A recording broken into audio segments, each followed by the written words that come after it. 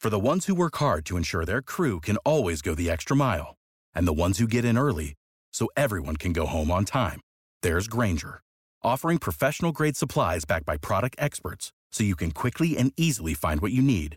Plus, you can count on access to a committed team ready to go the extra mile for you. Call, click Grainger.com, or just stop by. Grainger, for the ones who get it done.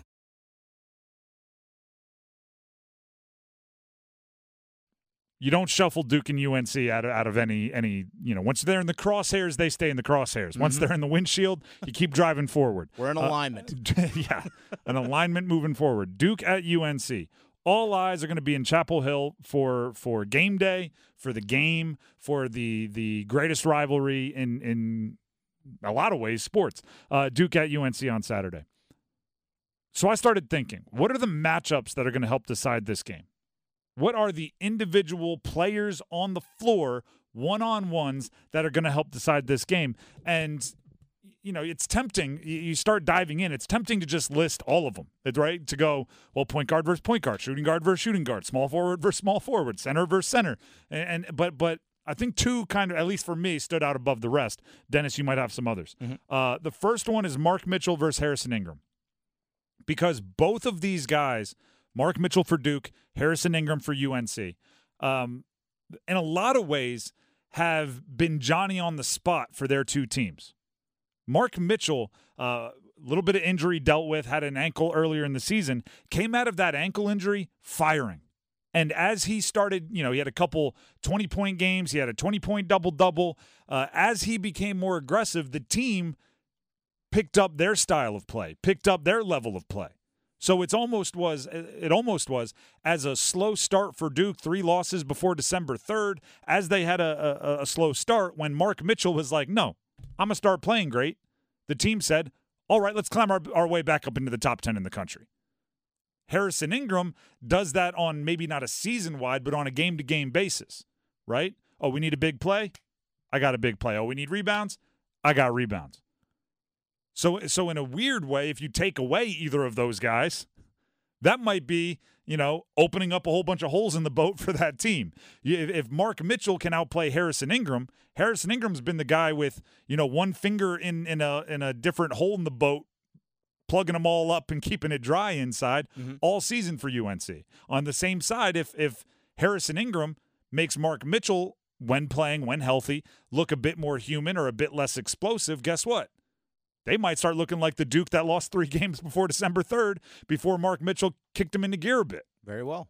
So those two, and also, I think in a lot of ways, of the starters, they're the 2 best athletes on the floor for their individual teams, right? When you include size and explosiveness, maybe Mitchell would have some competing with the guards, but I think those 2 guys are just kind of a step ahead when it comes to size and explosiveness together. Now, I could see it when Carolina is on the offensive end, Mitchell guarding Harrison Ingram. I could see that because obviously you probably want to have Filipowski down low against Bacot in terms of a rim protector, and I think that Filipowski have a little bit more trouble athletically keeping up with Harrison Ingram because he just has that first step is so fast. But I think on the other end of the 7+ footers it's tough. Very much so. Now, I think on the defensive end, this is where the matchup for me is. On the defensive end for Carolina, I think Ingram is the one guarding Filipowski. At times, for sure. At times, because Filipowski has the ability to stretch out the floor, and you don't want Bacot defending out at the three-point line. I'd much rather have Harrison Ingram, even though he's 4 or 5 inches shorter than Filipowski. May even be more than that, maybe 5.5. But nonetheless, like he has the length and ability to keep up with Filipowski. He's not going to let him drive to the basket. So I'm intrigued to see how that matchup's going to be. We know Mark Mitchell offensively is going to play down in the post, which is where you want Bacot to be defensively. And even if Filipowski is setting screens on pick and roll, Bacot can slough off and help defensively because Mitchell's not a threat to shoot from the outside. So I think that's kind of the intriguing thing, at least down low when it comes to the 4 and 5. The matchup for me is Ingram going to guard Filipowski just because Filipowski can stretch the floor. Great point. And both of them are a little bit more versatile. Well, Harrison Ingram, I can't say a little bit more versatile than you think because like his calling card is versatility. Yes, you call him the amorphous blob. The amorphous blob, the shapeshifter, Yep. I called him a liquid because he fits into the container that he is held in. Yep. There's a lot of weird nicknames that we gave to Harrison Ingram. But Mark Mitchell, I think, Put him on shirts. Put him on back of a jersey, the amorphous blob. It could also be like a very, very local pro wrestler. The amorphous blob coming out of the tunnel Now we're talking in about some language. high school gymnasium in southwestern Oklahoma. Mark Mitchell's, I think, a little bit more versatile than he's given credit for also. Then there's this other matchup. I said there's two. This other one for the Duke-UNC game is box office. It is the Marvel Endgame, right? It is Avengers Endgame. Still talking about language. There you go. And it's actually I'm going to focus in even more to a matchup that's on one side of the court. So when one team has the basketball. When R.J. Davis has the basketball for UNC and he is guarded by Tyrese Proctor, that matchup to me is one that could decide this entire game.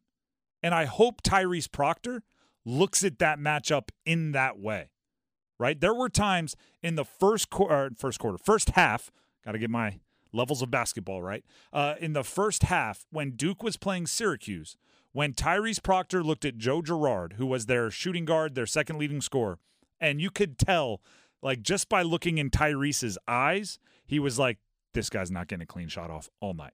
And in the first half, he pretty much didn't. And it was taken upon Proctor's shoulders to say, one of the ways I can impact this game is by being Bruce Bowen, right? One of the ways I can impact this game is by being Raja Bell or Pat Bev, somebody that takes their pride on the defensive side of the ball.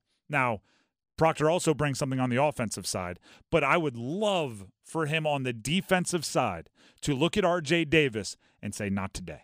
And I would love for R.J. Davis, who's the leading scorer in the ACC and against better opponents seems to almost score the ball better. I want R.J. Davis to look at Tyrese Proctor and go, that's what you thought, right? Look at him and say, you think you're going to bottle me up? It's not that easy. Watch this, right? I want it to be it's actually not really something you see like in big games against great teams, but you see it in like all-star games or street ball games where it's, no, give me the ball. I have something to prove against him, right? Clear out. The old there's a great clip from the Redeem Team where like the Redeem Team documentary where LeBron James is imitating Kobe, where he puts like a diamond in the sky and he breaks it and he's looking at everybody else. It's a little hand signal. And then LeBron looks at Kobe. That means clear the bleep out. I'm taking it myself. This means clear it out. This means I got it. Like, I kind of want R.J. Davis when Tyrese Proctor is coming out on, like, say, the right wing to guard him to look at everybody else and go, is me and him out here. Because UNC needs R.J. Davis to score, right? He's their leading scorer for a reason, and they depend on him to put the ball in the bucket. And Tyrese Proctor can take that away from him, or at least that's, I believe, the mindset he should go into the game with. So if those two guys who are, when during the most impressive games of the seasons for these two teams are two of the better players, if they, the example I always use is the National Geographic, Planet Earth documentaries, two rams on the side of a mountain, just going at it and actually fits for the Tar Heels. Mm-hmm. You don't see many Blue Devils and Nat Geo documentaries, really. but just the grizzly bears fighting over a salmon, right? The lion pride, the Maine lions with the giant manes fighting over the pride. I want to see them on the wing, and I almost want to bring back the N1 Mixtape Tour announcer to just go like, oh, baby, right? The R.J. Davis going at the Proctor. He's issuing a test. Like, I want that energy on the wing in Chapel Hill this weekend for that matchup. Thank you for listening to the Best of the Drive podcast. I'm Tim Donnelly here with Coach Pete D'Arruda, America's wealth coach and best-selling author. Coach, one of the big questions I always hear is, do I have enough money to retire? Well, maybe, maybe not. The most important thing is you have lifetime income you can never outlive. We'll design that plan for the next 10 people who call. No cost or obligation. Put yourself in control of retirement. Call 800-691-3215. You can also text Tim to 600-700. That's TIM to 600-700. You'll hear from Coach Pete and the Capital Financial Advisory Group. It's going to be electric. I was going to say, in case you can't tell, I'm a little excited. It's Thursday. I know. Like, we still got pace yourself, sir. But yeah, I'm 100% with you. And I think those two are going to go at it, which is going to make the other matchups kind of interesting. It's like, all right, is Jared McCain going to guard Elliot Cadeau? That's two young freshmen that are going to be going at it as well.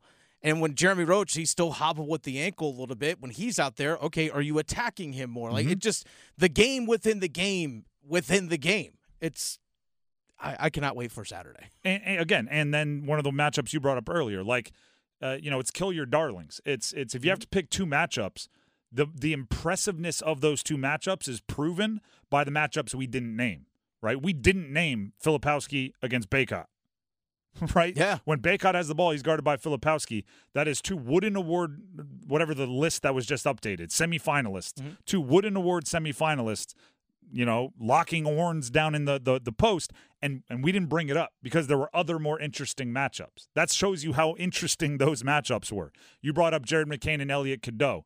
Just the pure first experience in this rivalry for two freshmen, that right there is fascinating enough to do a documentary about, full length, right? Hit 90 minutes on that one. I'll watch it on Netflix Untold. I'll do a 30 for 30 on it. But that's not even top three matchups that I'm most interested in this one. It truly is. It only happens in that rivalry, which is why I consider it the best in sports. And partially because it comes from the ACC also. I'm an ACC guy, right? You might be like, yeah, well, Alabama, Auburn football, and I'm going like, that's SEC. Get out of here with that nonsense. Yeah. ACC basketball. Big game in ACC basketball for the only two ranked teams from the ACC. And sometimes the universe, ready? I'm switching gears here a little bit, but I think the universe wants me to talk about this. I don't get into all like the crystals and the horoscopes and stuff. Although when I let my dog out at night, I do like identifying Orion in the sky. There it is. I just go, yep, there it is, bud. You using all right? Yeah, go pee. But right now, that's Orion over there. But I don't believe in all the universe stuff. But occasionally, it's like I gotta listen if someone's telling me something. The other day, we're here on the show. I'm scrolling Twitter during the commercial break, and just a tweet pops up that reminds me that since 2015, right? So we're looking at the last 8-9 years. Since 2015, the ACC has the most finalists in the NCAA tournament, the most Final Fours in the NCAA tournament, the most Elite Eights in the NCAA tournament, and the most Sweet 16s of any conference in the country when it comes to the NCAA tournament. And that is true for both total number of participants, meaning if Duke and UNC go 2 years to the Elite Eight, that's 4, but also for different number of teams, which means if Duke went every year, that would only count as 1, and it's different teams participating. Total number of schools. They're number 1 in both, all those categories. And then today I'm scrolling through Twitter, and Terrence Oglesby, shout out, his Twitter calls him an analyst for ESPN, CBS, Hornets, the Field of 68. He does a bunch of kind of freelance analyst work. He tweets this out. The Big 12 hasn't played anyone at all during the non-conference. Beat the life out of teams ranked in the 300s and then just played even in conference play. He was talking about them gaming the system. So I did some research. He did some research. He points out the non-conference schedules according to Ken Palm. I went and looked up how many Big 12 teams were in the top 25. Because the ACC has 2. They have 2. Despite proven year in and year out that when the actual, like the test is issued at the end of the semester, when the NCAA tournament takes place, the ACC aces it more than any other conference. At this point, they have 2 teams in the top 25. The Big 12 had 1, 2, 3, 4, 5, 6, 7, 8. They times 4 them. The ACC got 4X'd by the Big 12. Terrence Oglesby points out their strength of schedule according to Ken Pom. Let's see here, right? The only one I don't have a problem with is Kansas. Kansas. You're Kansas. Yeah, it's just you're being grouped in with your conference. You chose your peers. Baylor, 124th ranked non-conference schedule. Houston, 220th ranked non-conference schedule. Texas Tech, 256th ranked non-conference schedule. These are the top 25 teams in the country. They are in the top 25. They are in the 256th ranked non-conference schedule. BYU, 313th. Oklahoma, 314th. Iowa State, 342nd. TCU, 345th.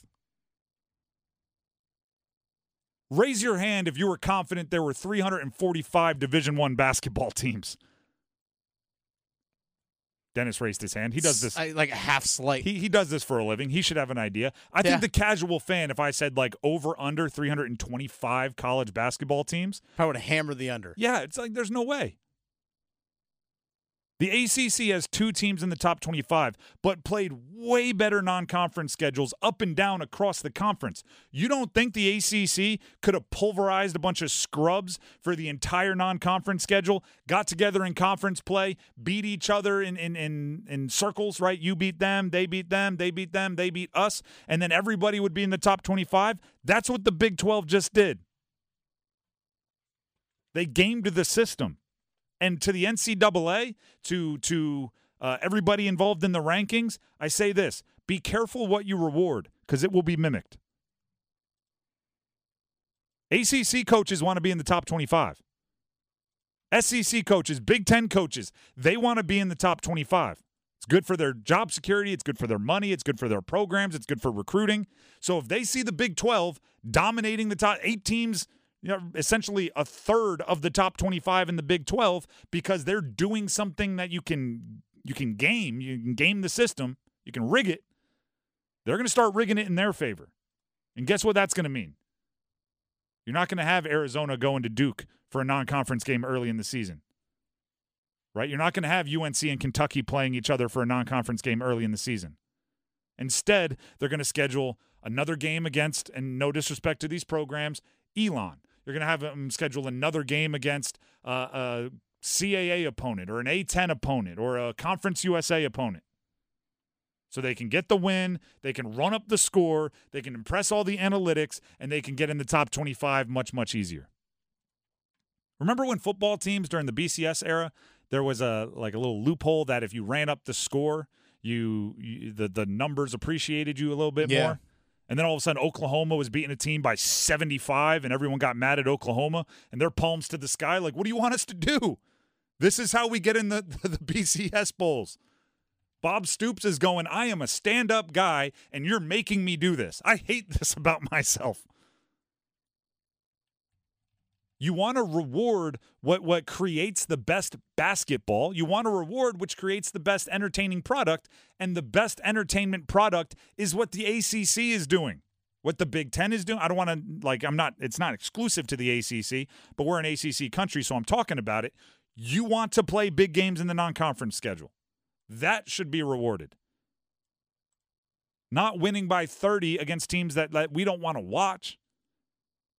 We watch these games for professional reasons. There are a whole bunch of times in that non-conference schedule when it's a tune-up game, right? When it's a group of 5 team that has no business playing against a top-end ACC opponent, where at halftime I'm like, all right, I got second reference of letting the dog out. The dog doesn't have to go out, but I better go outside just so I get some fresh air and I can stay awake for the second half of this game because I got to take notes and know what I'm talking about on the show, and this game is horrendously boring. Guess which games I didn't have to do that for? Duke, Michigan State, Duke, Arizona, UNC, UConn, UNC, Kentucky. If you still want those games, UNC, Oklahoma. If you want those games, and I'm just picking UNC and Duke because they play this Saturday, the entire ACC had, and for the most part, had games along those lines. Some didn't, but we'll talk to them later. If you want those games, you have to reward those games. Don't reward the Big 12 for running away. Right? It's like a boxer who gets the belt and then never fights anybody that's real. They just fight a bunch of scrubs, and then they're like, look, I defended my title 12 times. It's like, well, that's because we rewarded you and kept letting you keep the belt after these scrubtastic challenges. Don't reward scrubtastic challenges. Put that on a T-shirt. The Drive with Tim Donnelly here on 99.9. Just put my name on the back, scrubtastic. Yeah. Don't reward scrubtastic challengers.